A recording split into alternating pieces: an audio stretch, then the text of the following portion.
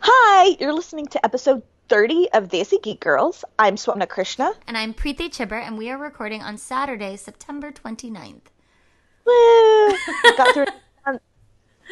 It's like a triumph, I feel like, to make it through another month at this point. Yes, I agree. It has been a rough couple years. I know, I was going to be like days, weeks. Days, months? weeks. Every day feels like an interminable long amount of time. I saw someone on Twitter be like, the last couple of days have been a couple of really long weeks. I was like, no kidding! Oh my god. But luckily, there's lots of good stuff in the media realm to keep us going. Yes.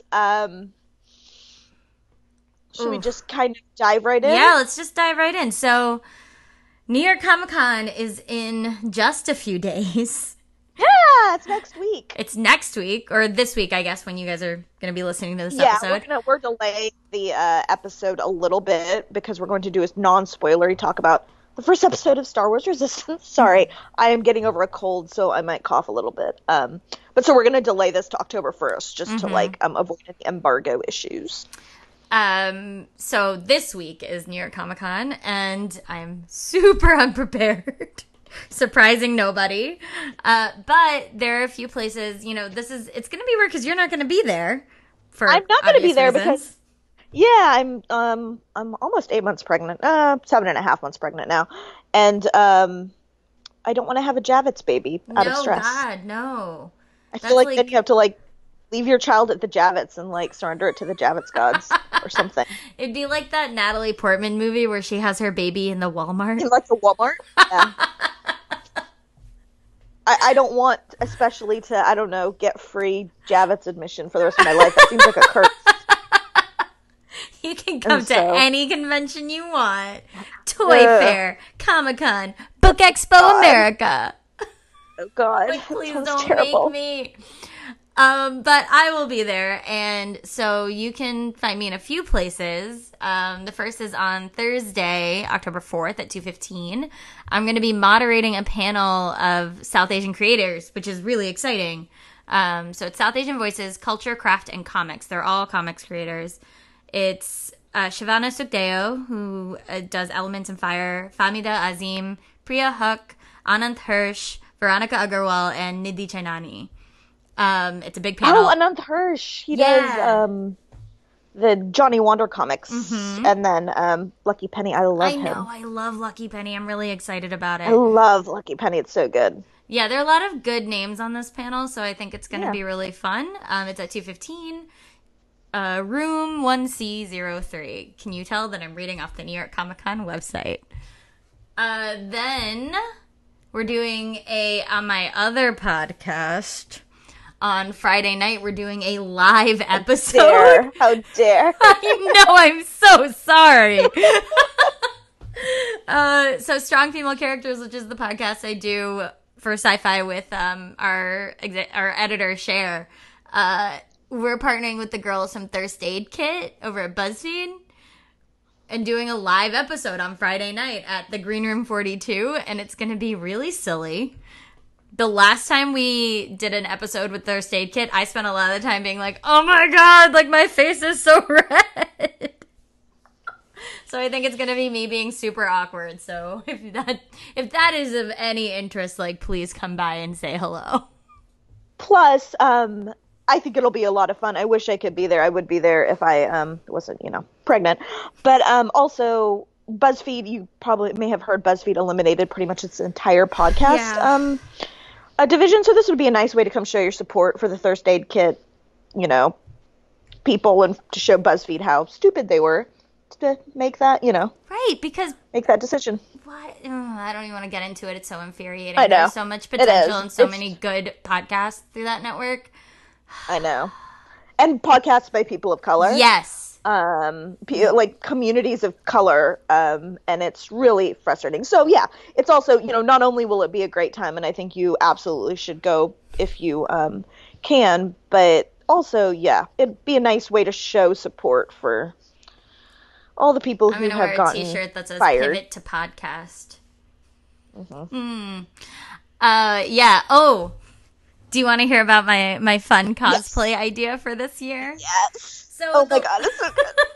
So the last several years, like, my big jam is comfy cosplay. Like, I like comfortable, easy, ridiculous cosplay, which is why last year I went as Peter Parker in his Hello Kitty pajamas, which I made by hand. I have never made pants in my life, but I made pajama pants. They were giant, but very comfortable. Huge, but very comfortable. Drawstring made it pretty easy. Do you still wear them to sleep? Sometimes. The material's not great. Not gonna lie, the material kind of sucks. But so this year, there was this picture of Chris Pine circulating on like a rocky crag in the water or something, and he's wearing this amazing white caftan, like a sun hat and glasses. He's living his best life. He is living his best life, and that's what I'm doing. I'm gonna be rolling around the Javits Center in this like white caftan, like knockoff Toms. And no one's gonna understand. No one's gonna know what I'm doing, and I'm pretty excited about it. Because if there's one person who gets it, I'm gonna be like, success! Yep. Oh, and those are all my New York Comic Con plans. It's gonna be so good. Sad I don't get to see it in real life. I'm gonna live stream it. Please do. And if you see her, please take a picture and tweet it to me, because I want to see it in the wild, like I'm there. You know what day you're going to wear it yet? No, I haven't decided what, like, not Thursday, not Friday, maybe Saturday. Maybe Saturday. Yeah. I also could just bring it with me and put it over my clothes and wear it every day. We'll see. Who knows? I haven't decided yet. It'll be a surprise. Okay, moving on. Couple of new trailers. Captain Marvel! Yeah, I was really okay. So we've talked about this, I think, on the podcast. How like Preeti and I were like certain this movie was never going to come out, and literally until this trailer dropped, I was still kind of like in the back of my mind, but it's really never going to come out. Now it looks like they're actually going to put out this movie. I know. Like what? And I will admit, I was really unsure about Brie Larson's casting when she was announced, and I think I am convinced. She has convinced me. She looks awesome. She looks awesome. I still think I would have liked, you know what I really wanted out of this casting was someone like Serena Williams. Yeah, I get what you're saying. You know what I mean? Like somebody who has like the shoulders and just the athletic like vision of power. And the physical presence. The physical presence of it. Like Brie Larson looks like she's going to be great, but she's also the same physique and the same kind of like, in terms of looks, the same woman that we've been getting now for 11 years. Even like what's her name? Gwendolyn Christie, maybe? Yeah, even like a Gwendolyn Christie. Like just like someone who's a little bit, like just the presence of strength and femininity in a way that we don't tend to get to see on screen would have been very cool. Yes. That said, like you said, I think Brie Larson seems like she's amazing in the trailer. I'm very glad she's not smiling the whole time. Yes. It's very and like has her hands in fists. Yeah, like I'm definitely excited to see it. I felt like the trailer was a little bit more like, hey, look at this female superhero, than telling us anything about the plot, really. Mm-hmm. There was not a lot of there was a lot of mishmash. There wasn't a lot about the plot, but that's okay. Like, it's a trailer. Yeah, I think what we can get out of it is that she doesn't remember her life as a human. On Earth. Right? Yeah. She doesn't remember her life on Earth. She just has a vague kind of familiarity with the space, which is interesting. Clearly the Kree, like, are coming in, and the Skrulls. Yeah, the Skrulls. Yep. So I'm on the fence about how I feel about what the Skrulls look like. The picture of them on the beach is just weird. Or the sea, like with them on the beach, it's just like. Yeah, someone said it looked like I think it was Karama Horn. Excuse me. I think she said it looked like the like still from a '90s like R&B group album cover. Yes, it did. Yes, it did. It did. It looks like Bone Thugs and Harmony. Right, it's like Skrulls to men. Like, yeah, like it was just like what? It was very weird. That being said, though, I think the movie will be really good. I'm not too worried about the movie. At this point, like, Marvel has it dialed in. Yeah, I'm I glad they're agree. not doing an origin story. And this is going to be an important character, I think, in the next phase of Marvel movies. So I'm really excited to see the movie. And it comes out in, like, what, March? It comes out on International Women's Day. The Nice. date of which I do not know off the top of my head, but it's in March, which is Okay. also Women's History Month. Which is actually, I'm, like, happy about it because then we only have about 2 months until Avengers 4. Which is gonna wreck me. I'm ready to cry. Yeah. There's a Heath on one of our Twitter friends tweeted out someone's, I don't remember, and I feel bad. But we can link to it in the show notes. Link to it in the show notes, like a fan-made kind of cap trailer for Avengers 4. And it, like, just kind of mirrors a lot of, like, Captain America the First Avenger stuff, and between that and, like, Infinity War, it's kind of like building up for him to die, and it's I mean, it's really cheesy. The cover of, like, it uses a cover of Zombie, I think, from the Cranberries, which is really funny. It's, like, super cheesy, but, like, I was like, I am not okay after seeing this. Like, no! I am not okay. Like, I'm not ready. I don't want him to die. I want them to give us Old Man Cap. Just fine. Chris Evans doesn't want to do it anymore. Fine. Like, give us Old Man Cap. Like, crotchety Old Man Captain America running around behind, like, Peter Parker and T'Challa. Like, I'm down. Yeah. Oh. The other big trailer that dropped recently is the Dark Phoenix trailer. It did drop. That was a pardon the pun, but that was a very pregnant pause. Preeti and I, like, before we record, we spend, like 15-20 minutes, like, going through, like, kind of the news to make sure we're not missing anything, and she mentioned the Dark Phoenix trailer. I was like, oh yeah, I haven't watched that yet. And, like, I've, like, watched it with her, like, video chatting with her, and, like, she was like, I was just like, what am I watching? What is this? Why are Michael Fassbender, James McAvoy, and Jennifer Lawrence still doing these movies? Contractual obligations. Yep, that is it. Okay, so it does, honestly, okay, so taking all the, like, laughing aside, it does not look like the best film. Will I see it? Yes, because I'm a sucker for these X-Men movies. I can't remember, like, I guess Days of Future Past was probably the last one I, like, enjoyed, and before that it was, I don't know, X2, like, but I still watch, except Logan. I still haven't seen Logan, and I don't know that I ever will, because it will wreck me. It will, but, I know, I still haven't seen it. We own it, and we bought it in 4K, and I still haven't seen it. It looks better than Apocalypse, possibly, yes. But that's not a high bar. Nope. It's frustrating because I feel like the Dark Phoenix saga is, like, such an iconic story. It's so, the original story is so good, but somehow they haven't quite gotten the tone right yet. And maybe they do. This is just a trailer. Like, we don't know what the movie's actually going to be like. But from the trailer, I have a hard time with Sophie Tucker in the Jean Grey role. I feel like Famke Janssen was actually so good in that role. She was really good. They just didn't give her the writing to support it in the third X-Men movie. Sophie Turner, right? What did I say? Tucker? Sophie Turner, right? Yeah. Turner. Who's Sophie Tucker? No idea. Is that a real person? Okay, Sophie Turner. Anyway. Sophie Turner, excuse me. But yeah, they, in X3, like, or even in those original X-Men movies, which X2, I think. She's so good in that role. One of the best movies ever. But, like, X3 just killed this storyline, and it's so infuriating. But can you imagine, like, good writing with her in that role would have been amazing.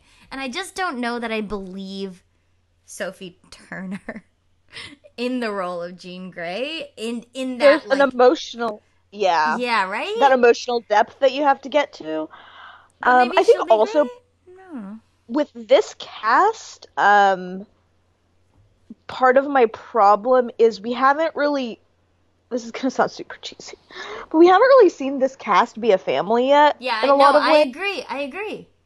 And part of the tragedy of the Dark Phoenix, if you read the Claremont comics, is that it's this family trauma. Like, it's this family struggle. They're all trying to save her. They're all, like, it's a family story. It's a story about, like, people who love each other and care for each other and are terrified for one another.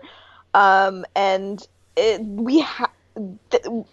this cast, in a way that previous cast, like the Hugh Jackman, the Famke Janssen, the Patrick Stewart, did feel like that family, even though, like, it's a similar number of movies at this point, like First Class, Apocalypse, but this one, and, like, you know, even they don't have that chemistry, and they don't have the films didn't focus on them, right? The films have very much been about Xavier and Magneto and Mystique. Like, the movies, this version of X-Men is very much about them and not about the X-Men as the original team of X-Men, right? So it's, or their, because even Beast is very much more associated with Charles than with the rest of them. And so it's, I agree. I feel like they haven't earned the story they want to tell. Yeah.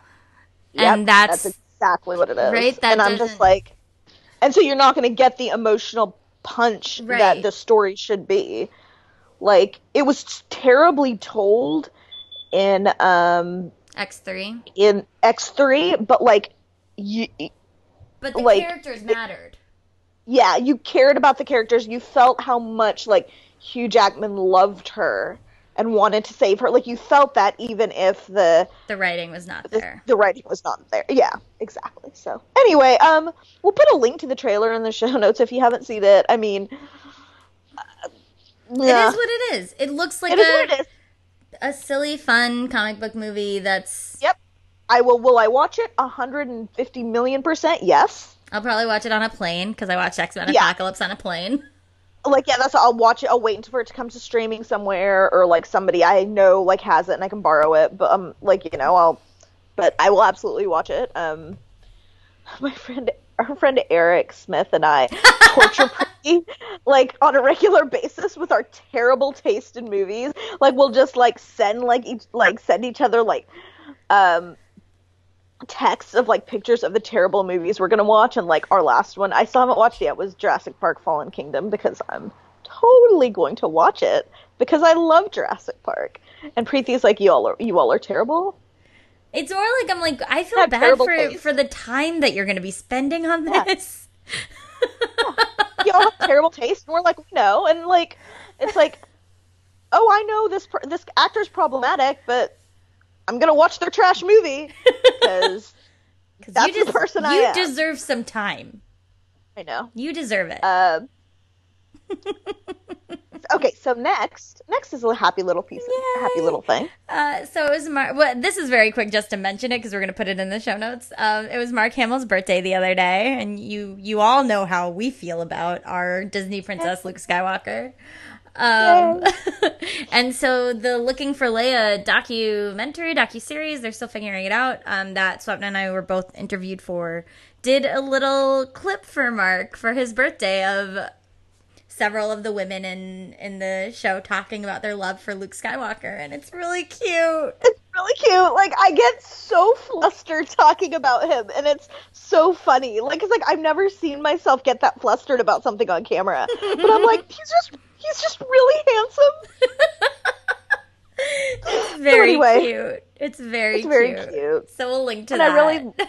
And I really loved, like, one thing I love about this docuseries, we're not going to get into it too much, but is the breadth of women and, you know, female identifying and, you know, people that they interviewed. And, like, it's just the range. Like, they're so, like, it's nice. They did a very good job with representation. I'll just say that. They really did. I'm looking forward to when that finds a distributor and we get to see everything. I think it's going to be, because even the original trailer that they did for Geek Girl Con, like earlier this year, I think. I cry every time I watch it. Like, it's just it's just like women built this resistance, and I start like bawling. Like, when see that, like, I'm like, oh, like it is.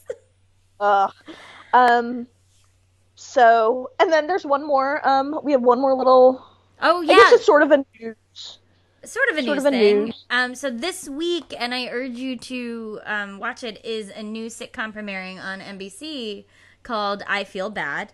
It's already available on Hulu if you want to watch it ahead of time. They did some like sneak preview premieres a couple weeks ago, but it stars Sarah Yu Blue, and it basically is, I think, one of the first sitcoms surrounding a South Asian American character and her family. And it's not about being South Asian, like it's not that. It's just a sitcom about this family.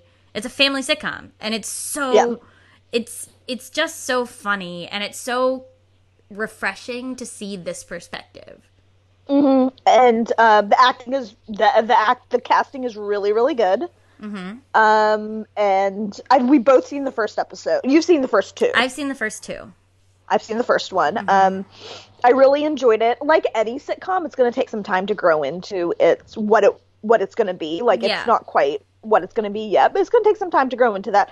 But I think that's okay. The first episode was definitely entertaining. Her family is who's her mom? Oh my god, who's played by Madhur Jaffrey. Yeah, who is like if you don't know, very famous like Indian British actress and chef. But she's amazing.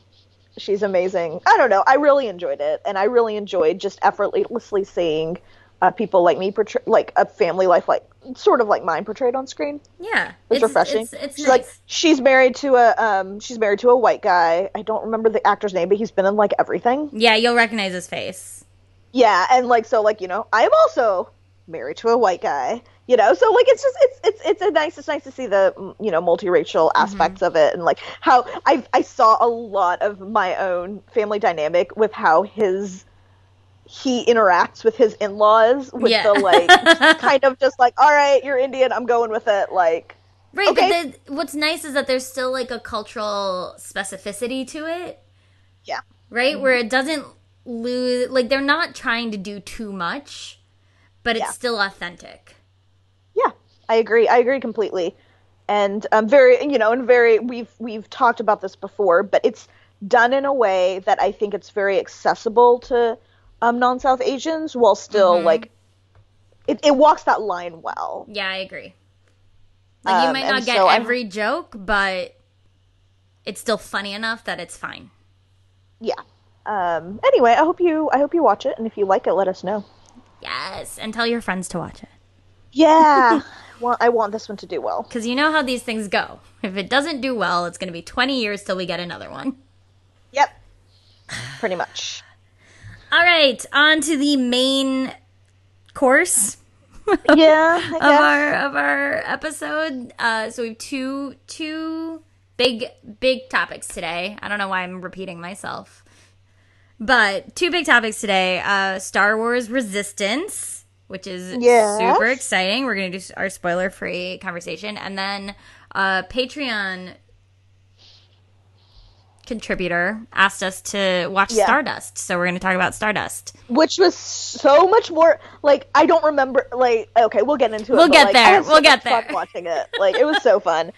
Okay, so with Star Wars Resistance, Preeti and I will be covering episode by episode Star Wars Resistance for sci-fi fangirls. Mm-hmm. So you can find our spoilery thoughts. You'll be able to find our spoilery thoughts over there after the episodes air until I go on maternity leave November 1st, and then Preeti is on her own.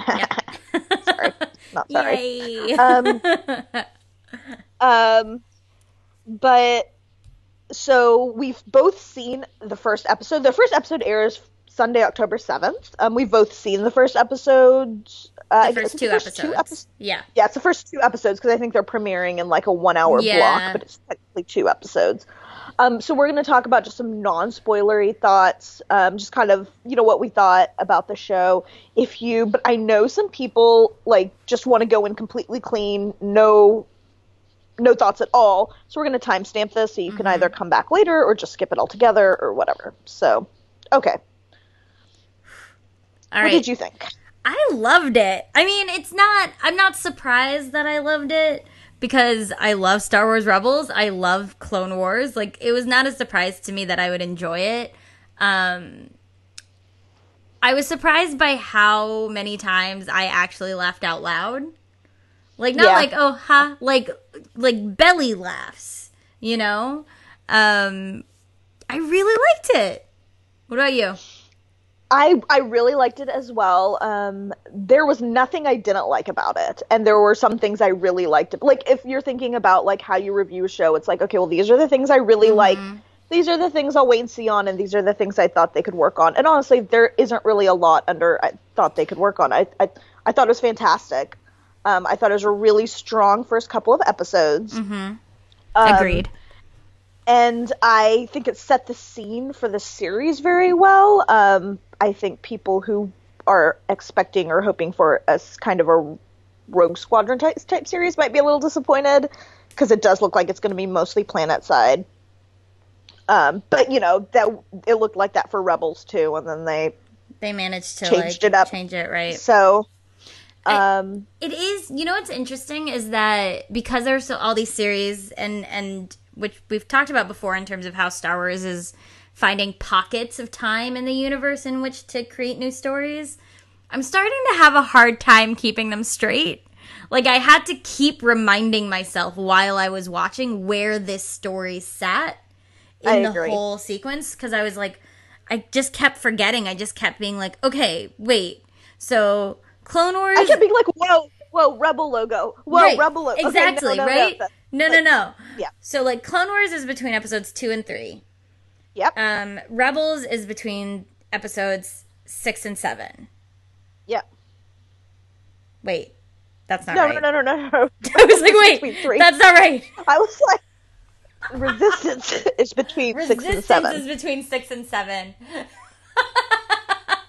I was just like, yes, no. Incorrect. No. See? But I think that's what keeps going through my head of, like, don't forget where this is. Yeah, I agree. It's been confusing. And I think it'll get better once we kind of... Because, like, with Rebels, I had the same confusion because of Clone Wars. Right. Rebels, is between 3 and 4. Right. My bad. I know that. But it's hard. You just... Remembering the point in time in which these stories take place. There's a lot of Star Wars. Yeah, is something that I think they have to start thinking about when they're marketing the show. And being, like, super clear when they're... Because, like, these shows have a tendency to just, like, drop you off in the middle of, like, a thing. This absolutely does. This one absolutely does that. So, like... There's no context. And so I think you have to start kind of feeding people a little bit more ahead of time and giving them the context that they won't get from the show immediately. Yeah, I agree. So I want to say something really quick about Rachel Butera, who plays, she's the voice of Leia. So I'm not going to go into this too much because this is a place we talk about things that make us happy, and this did not. She said some very unfortunate things this week during the hearings. If you're curious about it, we'll link to an excellent article that Courtney Enlow did over at Sci-Fi Fangirls. But she basically said some terrible things, deleted it, and apologized, kind of but not in like a real way. Yeah, not in a real way. Because I think she knew that people had been fired from stuff like this for less. And I've seen since then some people talking about maybe boycotting the show if Disney doesn't fire her. And all I want to say about that is I respect people's choices when it comes to stuff like this. I am a person who will engage with most problematic content because I think everything is problematic, and I don't really pick and choose. If I want to watch something, I'm going to watch it and know that whatever I'm engaging with is problematic, because everything's problematic. But I don't judge other people's choices and how and what they pick and choose and how they choose to do it. But all I'm going to say is please just think about, this is a show that is almost exclusively fronted by people of color. All the main characters, the human main characters, both on screen and the actors who voice them are people of color. So please don't punish a show that is fronted and voiced by fronted by characters and voiced by actors of color for the actions of a white woman, because if this show doesn't do well, they're not going to do more shows like this. Yep. And so that's all I'm going to say. I don't want to get into it too much, but just think about that before you make your decision on what you're going to do. Okay. So back to the cast. I have to say, Christopher Sean playing the lead, Kaz, is amazing. You may or may not. He's so good. You may or may not be familiar with him. I know him from the Lizzie Bennett Diaries, which is like one of my favorite things ever. He plays Bing Lee, and he's like, he's so cute. And so when I found out he's so cute, he's so good in this role, and his voice work is just perfect. You know, he's not dissimilar from Ezra, if we're gonna compare in terms of like kind of that brash young man who wants to maybe be more than he currently is, but he gives it a sense of like, I'm trying to think of how to say this. There's this like very appealing quality to him. I know Ezra rubbed a lot of people the wrong way. I will say, okay, so if that comparison just turned you off, I will say Ezra was not my favorite for, I think, the first season or two. Like, he grew on me, but I loved Kaz. Right. So. That's what I mean, is like, I love Ezra, but I know a lot of people don't. When I'm trying to say the comparison there, the difference is that Kaz is immediately someone that you are kind of rooting for, because he's just a little bit like he's a little bit of a victim of circumstance. Yep.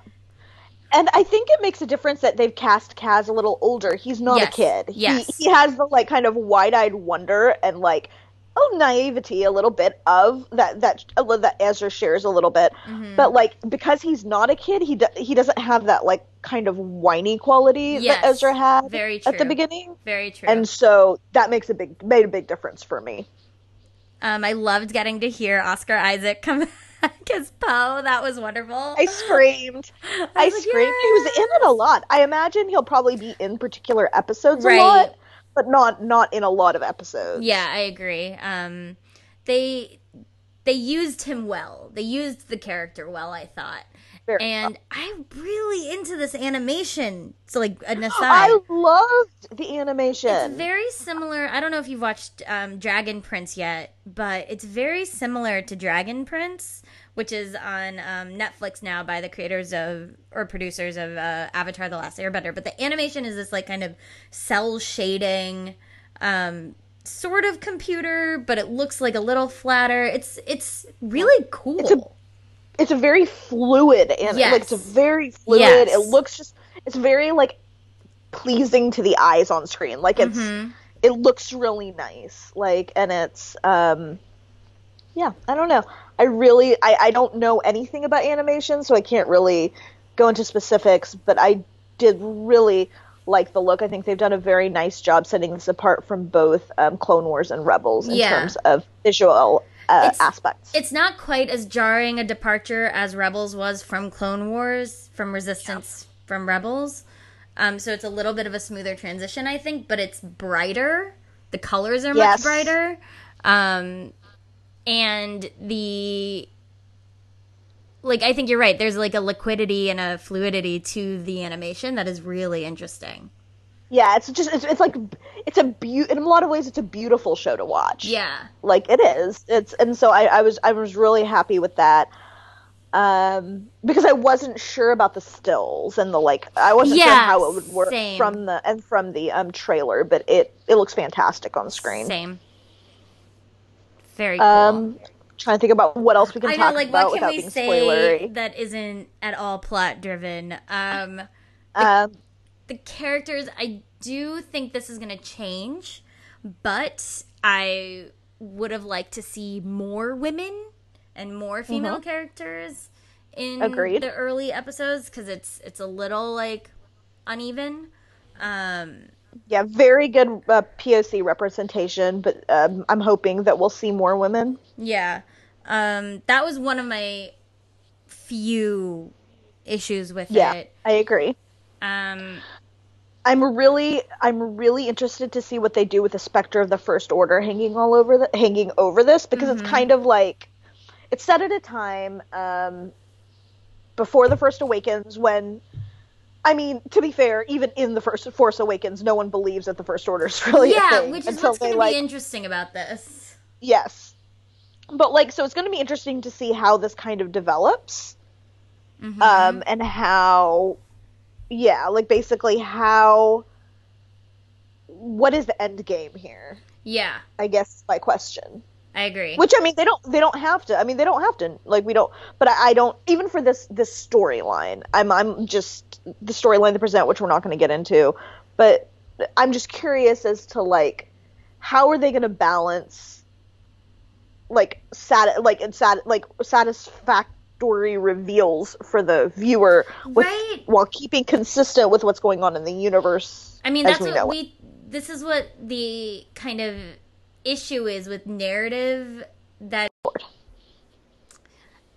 the issue with narratives like this that exist in a pocket of time, is having to balance creating stakes for the viewer and the reader without upending what we already know. And the difference between, I think, Clone Wars and Rebels, with, like, Clone Wars, there was a really large gap between the Anakin we knew in episode 2 and the Anakin we meet in episode 3. So there was a lot of story to tell there of how he got from point A to point B. And for Rebels, like, absolutely the growth of the rebellion is something that we'd never seen before. So that story exists. What's going to be interesting about this is that the stakes aren't quite as high as the previous two. Resistance already exists. Right. Leia's already kind of an outcast, clearly, among the New Republic. But maybe we'll get to see. Maybe that's the thing. Maybe we'll kind of get to see the inner workings of the New Republic. True. Maybe, because Kaz's father is a senator. So seeing the problematic aspects that have traveled from the original Republic to the New Republic, and how they're going to have to figure out how to not make it repetitive. Yeah, and it does look like, I mean, I'm just saying this based on 2 episodes, but there was no Jedi presence. Nope. So, which, I mean, I think is fine. Like, we all know how Preeti and I love Force lore and love, like, the Jedi stuff, but I would be absolutely fine with a series that just kind of, like, there's a lot of pockets of the Star Wars universe. And there are definitely pockets of the Star Wars universe that have no Jedi, and so... Yeah. Like, I don't know that this story has the longevity that something like Rebels did.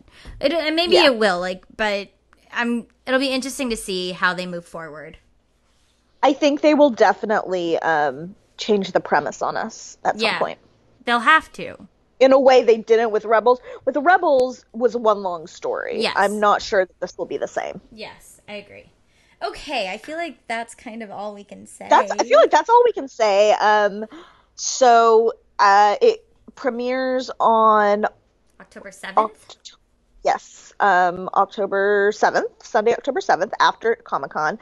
And then you can go to Fangirls and see Preeti and me squeeing over this new series, because I hope you like it. We're very tentative on this discussion talking about it, because I think we both don't want to violate any embargoes. Yep. but like, that being said, we both really did enjoy it. So I don't want, like, our hesitancy to come across as I don't know what to say because I didn't like it. Right. Because we're afraid of Disney. We are very afraid of Disney. Like, so we don't need to yell at us. So we really like the show, though. So okay. All right. So next is oh my god, this Stardust. Was the banana pants. Okay, so Meredith, one of our Patreon subscribers, asked us to watch Stardust, and when she asked us, I was like, oh yeah, like, I remember watching that movie, and I remember liking it, like, way back in the day. So, okay, I guess we'll watch it again. And I forgot how banana this movie. So, I thought I'd seen this movie. Did you not? I apparently had not. I read the book. Like, it's based on a Neil Gaiman novel. And I read the book in college. Like, I got very into Neil Gaiman when I was, like, 19. Like, as we all do. As we all do. And I read, like, everything he'd written. And Stardust was one of those books. And so I remember the movie coming out. And I think I just convinced myself that I had seen it because I knew all the people in it. And I knew, like, blah, blah, blah. But no. As I was watching this movie last night, I was like, I've never seen this. Okay, now I really want to hear you. Okay, so, like, Usually when we do a thing like this, Preeti watches the movie before me, but this time, like, I watched it first, so I was like G-chatting her, like, oh my god, that's Henry Cavill in a blonde wig and a mustache. Like, oh my god, young Daredevil. Oh my god, like it was a trip. Okay, so having never seen it, oh my god, I didn't realize that. What did you think? I mean, it's a wild movie.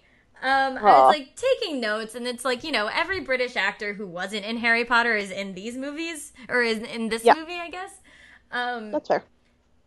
And it's been such a long time since I've read the book that, like, I only sort of remembered the basic. I like remember the basic outline of the story more so than like individual occurrences. And so the departure was interesting because the story. I remember the book being this interesting mix of like fantasy and contemporary in that way that Neil Gaiman does, in a contemporary tone but a fantasy setting. Mm-hmm. And the movie almost got there but didn't quite. But like, it was just a weird, funny movie. So weird. But it's so weird. Like, it's a weird movie. I did love. Like, I love the casting, although I kind of wish, I have to say, I love, like, baby Ben Barnes showing up. Like, this movie has, like, Daredevil, Superman, Prince Caspian, like, Magneto, like, everybody. Like, the guy from the Kingsman. Like, everybody's in this movie. But I love Ben Barnes a lot, actually. And I kind of would have liked to see his and Charlie Cox's roles swapped, because I think Ben Barnes would have been really good as Tristan. I agree. Right? I agree. Like, as Charlie Cox, I like is Charlie fun. Cox, but he's just not like super compelling as a romantic hero. Yeah, I agree. Like, he's kind of too much of a goober. He's much more compelling as a human trash can. Yes! Give me my, like, dumpster pigeon. He's great. But as, he's like, amazing. As this, like, romantic hero, he wasn't... I just kept thinking about how good Ben Barnes would have been in that role. And, like, because even in the like 5 minutes that he's on screen as the young man, when he meets the woman who's going to be the mom, which hilarious to me that they had the same actress play the mom, but not the same actor play the dad. That moment has so much more chemistry than I think Charlie Cox and Claire Danes ever quite achieve. Yes. So that was in the back of my head the whole time, which it's not super fair. So I don't know. That was weird. Yeah, I agree. Also, Claire Danes has not aged. Yeah. At all. It's unsettling. It did bring me back to, like, it was giving me a lot of, like, Romeo and Juliet feels with her, like, long hair and... I feel like she aged between Romeo and Juliet and Stardust from a teenager to an adult, because she looks like a teenager in Romeo and Juliet. Yes. So she aged from a teenager to an adult, but like since like then, because this movie's what, 2002, 2004, 2007. Oh, really? Yeah. 2007 is later than I thought. Okay, so 2007, but she hasn't aged in the last decade. Yeah, and at all. But it's so Claire Danes is such like she's a good actress clearly, but you know what you're getting from Claire Danes when she's on screen. Yeah.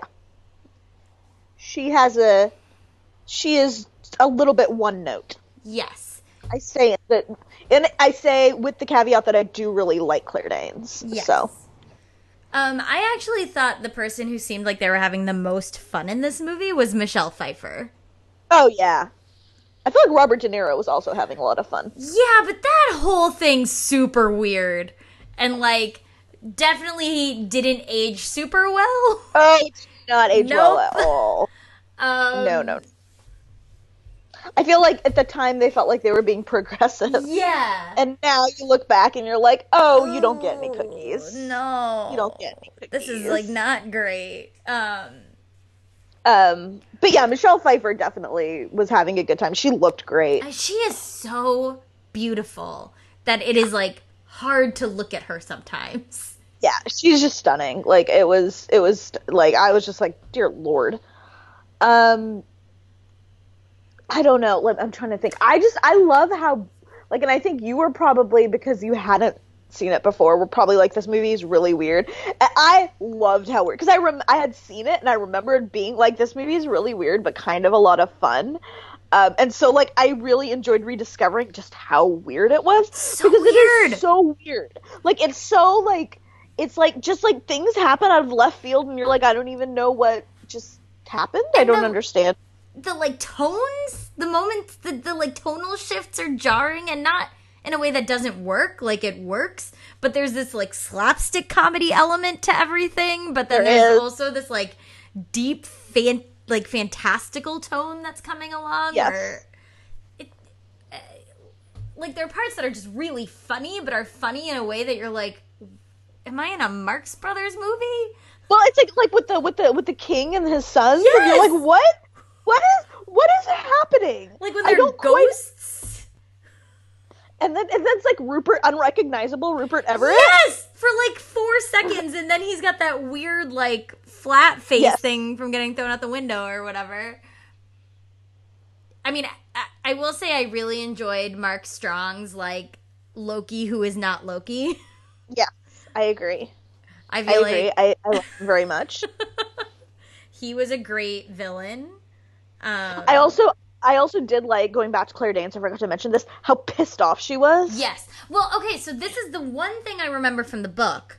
The one thing that I remember seeing is when the star falls, I wish I could have, I was looking for my copy, but I don't know where it is. But the text is like literally like a, what do you call this?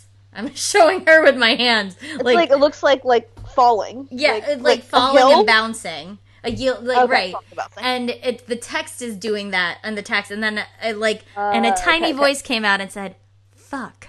Like, I really wanted that in the movie because it's so funny, and that was the moment I knew this book was like a different sort of fantasy book. I will like never forget that moment, and I must have read it in 2004 or something like that. And so, like, she's so great in the movie, but she's so angry in the book, and I wanted that level of, like, hilarious anger that I'm not sure she ever quite got there. Yeah, I haven't read the book, so I can't compare, but I just loved how, like, she was just pissed off in the movie, and it was very, given this week, it was very cathartic to see. Like, that is very true. That was really fun. I liked how they got that kind of bantery conversation right from the get-go of the two of them. Of, like, they're like little angry cats. Like the two, right? It's the two of them. That said, you know what the hottest moment in this movie is? What? When Charlie Cox is looking in the window and Claire Danes is lying on the thing in the witch's whatever, and Mark Strong comes up right next to him and puts a sword to his throat. But then Charlie Cox has his like dagger at Mark Strong's gut, and it's this moment where I was like, oh, I would have watched the whole movie about you two. There was like more chemistry in that moment than like 50 minutes of Charlie Cox and Claire Danes. Yeah, there was not. Which, to be fair, Charlie Cox is weird. He doesn't have chemistry with a lot of people. No, he doesn't. Because, like, even in Daredevil, he does not have chemistry. I don't feel like he has chemistry with the actress who plays Karen. No, but he has chemistry with Elektra. With Elektra. He has a lot of chemistry with Elektra. Might be more on the actress's side than is, to be fair. I think he is just and Charlie Cox is a nice guy, so I like feel bad continually calling him a human trash can, but he just plays a human trash can very well. Like, and he's like he's a little awkward. He's a little awkward, and I think that's part of it. Which should have worked for Stardust, but they didn't write the character that way as awkward. They wrote him as naive and not awkward, right? A little bit like wide-eyed, but not awkward. Because he was too smooth in his moments with it's Sienna Miller, right? In that role? I didn't look it up, but yeah, Sienna Miller. In those moments with Sienna Miller when he's like, I would sail continents, I would do this, I would do this. Like, I think the awkward moment was supposed to be when he was like, I would behead a polar bear, but he says it with such earnestness that it doesn't read as awkward, it just reads as earnest. And like, I think they needed to write his own awkwardness into it a little bit more, and I think it would have balanced the chemistry issue. You should have hired us. Sorry. I know. Oh my god.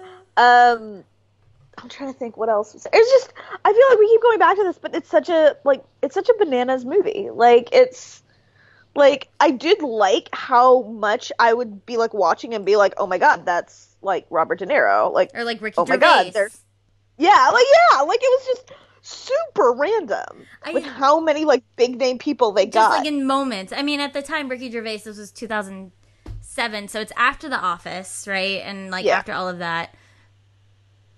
I was like taking notes sort of while I was watching, and like I literally have a line that was like, they lulled me into a false sense of security, and then De Niro. Like, which Robert De Niro in this movie is so funny. First of all, I think it's hilarious that they're like, you don't have to do an English accent.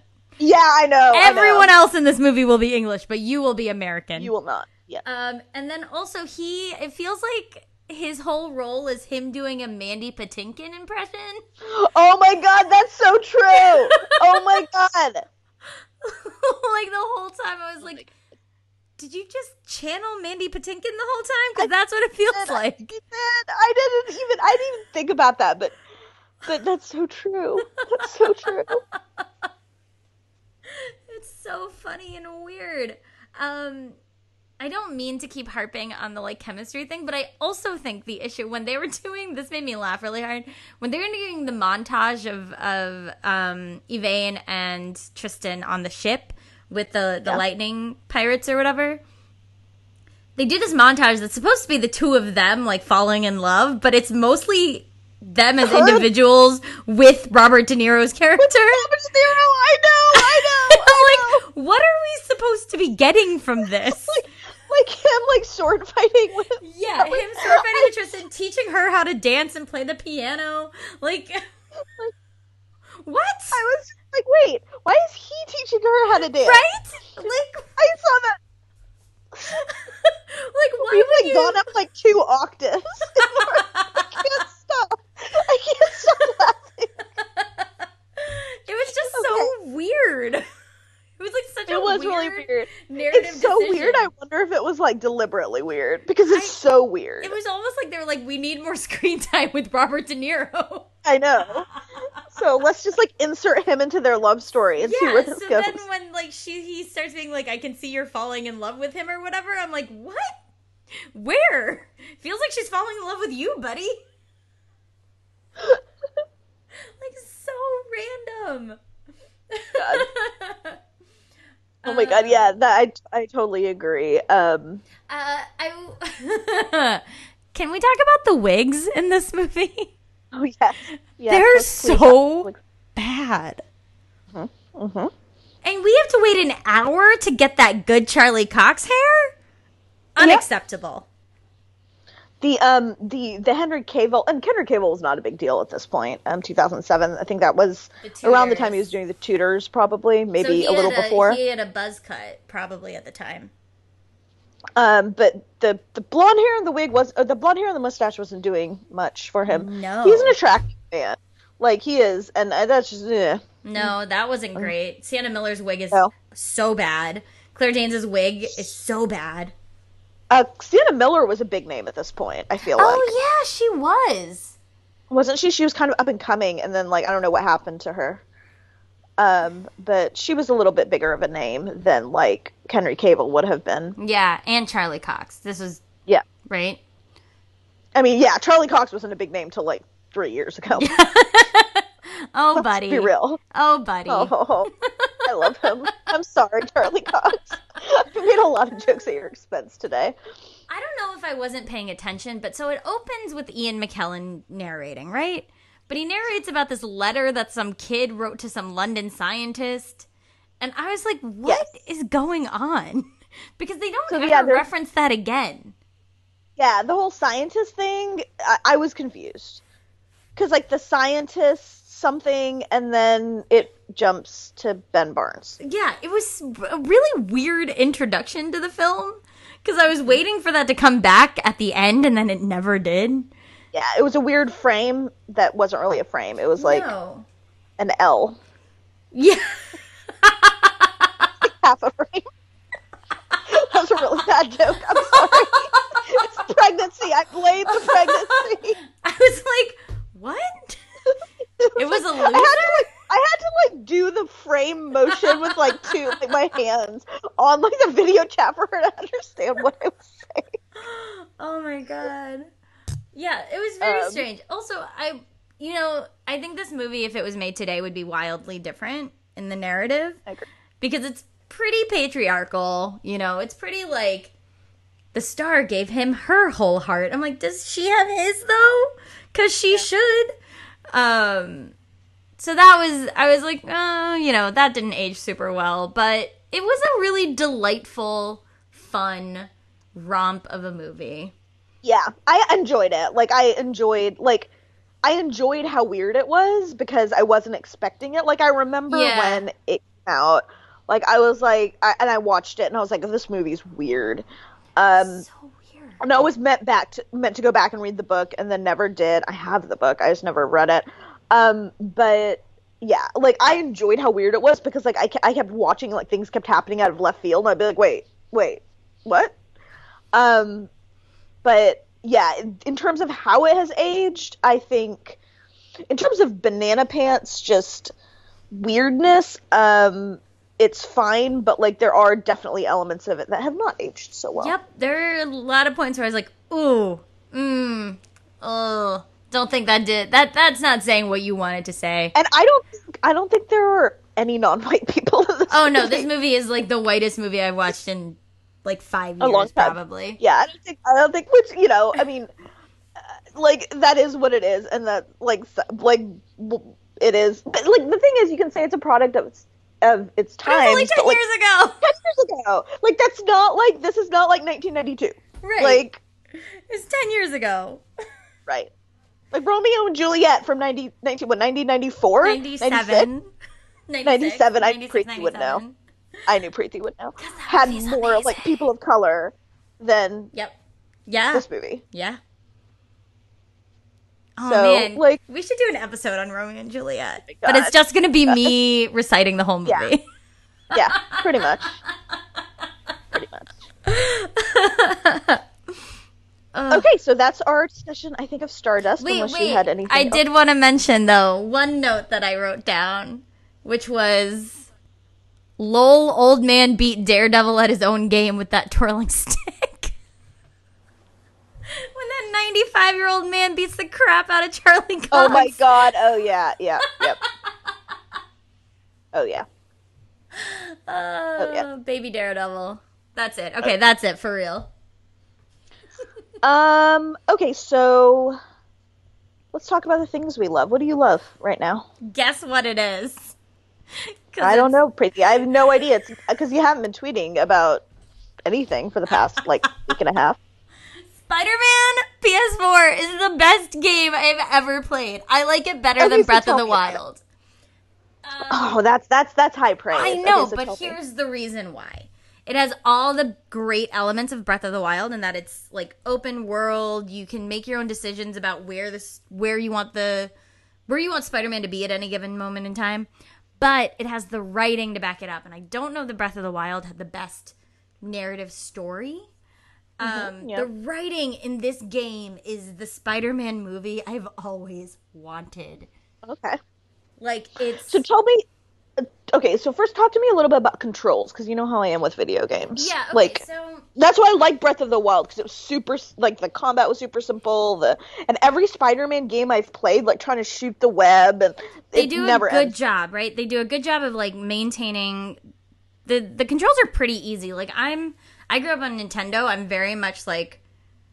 Beyond 2 buttons for me gets a little hard sometimes. So PlayStation, I mean, now the Wii and the Switch have multiple whatever, but like that was a long time coming.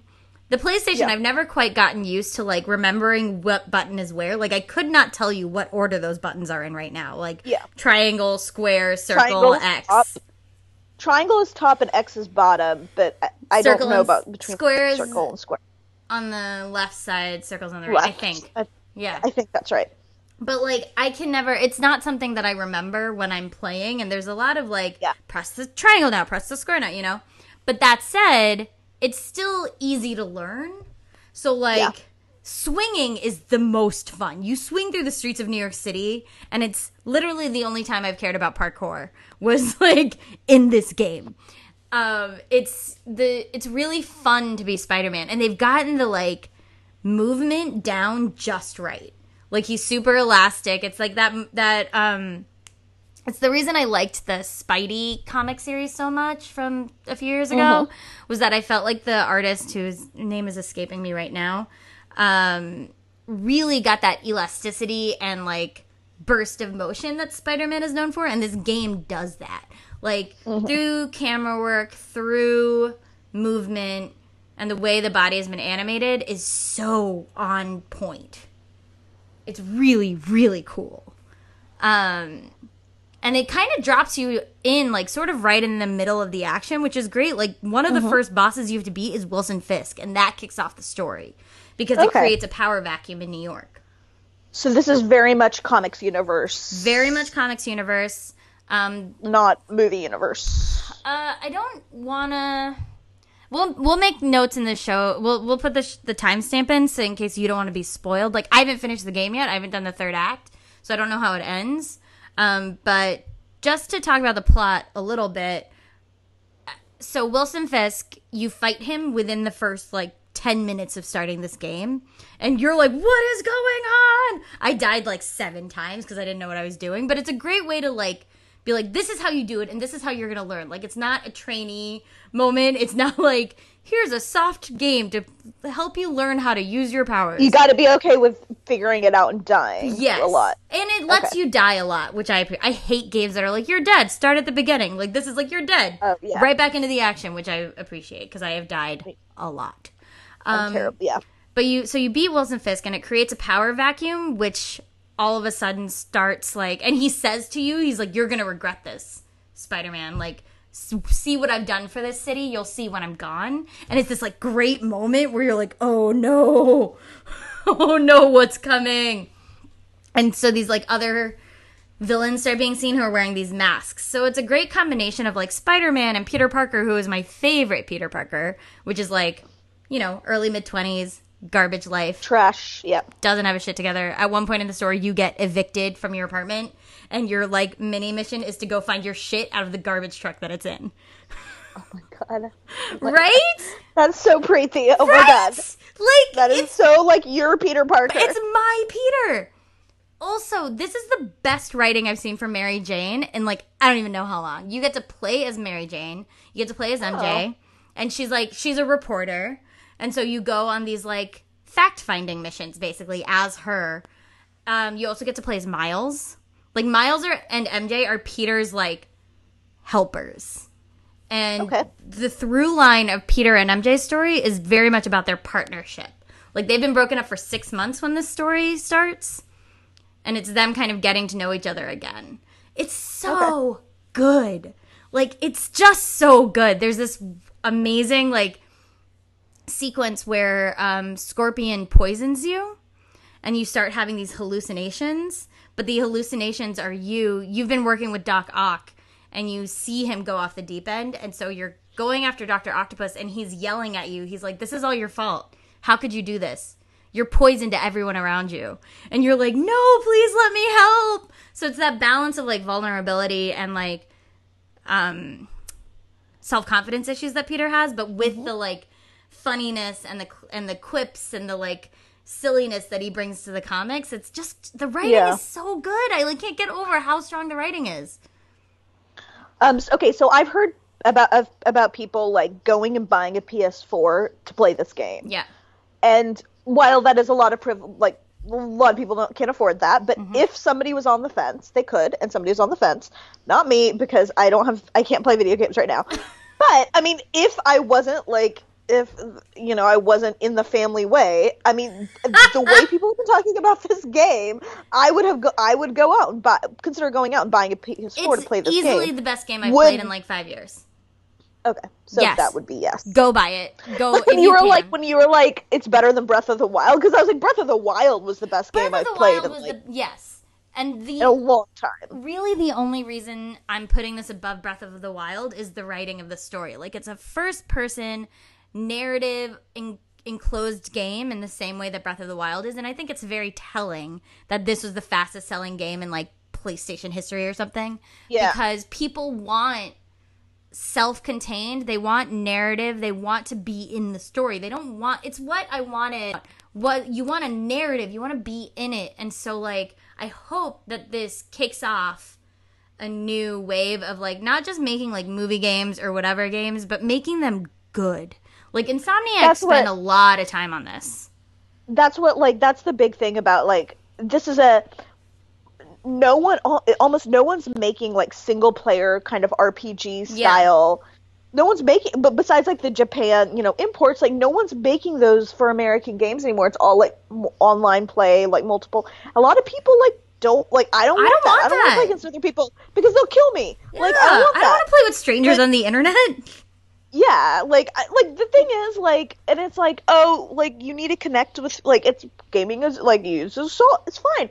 I'm fine with it being a solitary activity. I have plenty of activities I do with other people. Mm-hmm. Like, I'm fine with it being a solitary activity. So I'm hoping, that game studios pay attention to how well this game has done. Yep. Because it is, I think, breaking records. Like, just the sales for this game are off the chart. And it's breaking records, and it has amazing reviews. Like, I don't know a single person who doesn't like the game. Everybody is talking about this game. Yeah. And it's also, what I like about it is that it's so accessible. There are 3 modes. There's, like, easy, medium, hard. It's, like, friendly, spectacular, amazing, I think. So you can replay the game. Like, I'm going to start again, I think, when I finish. Mm-hmm. Eventually. When you finish swinging through New York? Yes! I'm working on, like, clearing out 100% of the crime in every district of New York right now. Yep. As you do. Makes sense. Yeah, makes sense. Okay, so then what do I love right now? Mine is not as fun or involved, but I've been, ever since the Veronica Mars revival was announced, I decided to go ahead and rewatch the series because it's so short. It's only 3 seasons. And I realized I had never watched the full series and then watched the movie as kind of the end. Oh, yeah, I haven't done that. Like, I hadn't done that, and since the movie came out, because I watched the series when they announced the movie, and then watched the movie, like, a year or 2, however long it took to come out, like, later. And so I have just finished the entire series, and I'm probably going to watch the movie today or tomorrow. But one thing I didn't think about was how this show deals with, like, this show was so ahead of its time. Yes. In terms of the way it deals with income inequality, racial inequality, violence against women. Like, it's like the show we need right now, but it's like 12 years old. Yeah. Like, it's like that didn't occur to me until I started watching about, like, there's so much, like, violence against women, and, like, that, like, Veronica single-handedly just goes and, like, kicks people's asses, like, like, it's just really, and of course it's a product, like, it is not, I'm not saying it ages perfectly and it's amazing. There are definitely some issues where it's just like the way they deal with like homosexuality is not great. Like, it's not great. And then there's, like, an episode featuring a trans woman, and it's not the worst it could be, but that's not a high enough bar. Like, that's not saying anything.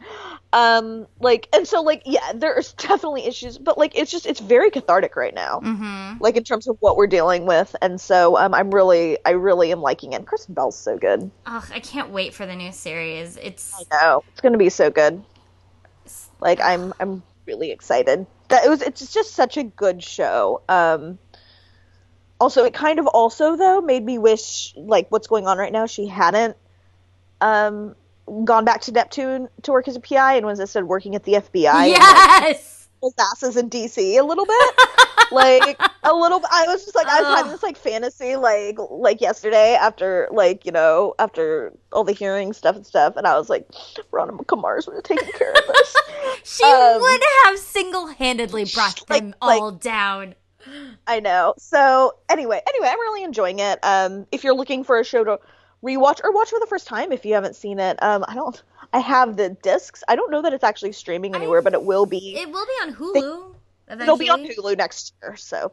Yeah, so. They said they're putting the series up, so, yeah. That's it. That is our episode. That's our episode. We are part of the Hard Knock Life Podcast Network, and you can find all the podcasts in the Hard Knock Media family at hardknockmedia.com. That is hardnocmedia.com. It stands for Nerds of Color. And we strongly urge you to go do that because they are all amazing. Yes, and thank you to our Patreon subscribers. Thank you to Fazia and Meredith at the $10 level, and Jerome, Sylvia, Martha, Brandy, Rahul, GeekHeartGames.com, Jordan, Annie, Megan, Claire, Brian, Robert, Gayatri, Maya, and the Knott family at the $5 level. We really appreciate your support. I think we can't really even express in words what it means. So, just really. thank you. You can, as always, find us on Twitter at They See Geek Girls, and I am at Runwitz Quizzers. And I am at S. Krishna, and just as a reminder, our schedule may be a little bit erratic over the next 3 to 4 months as I am gestating and am going to give birth to a human. So that's the thing that's happening. So our schedule may be erratic, but by February, March, we should be back to normal. As always, please rate us on iTunes Apple Podcasts. It has updated its name. Yes. We think it helps people find the show, and we hope you guys like it enough to want other people to listen to it. And until next time, we'll see you in hell.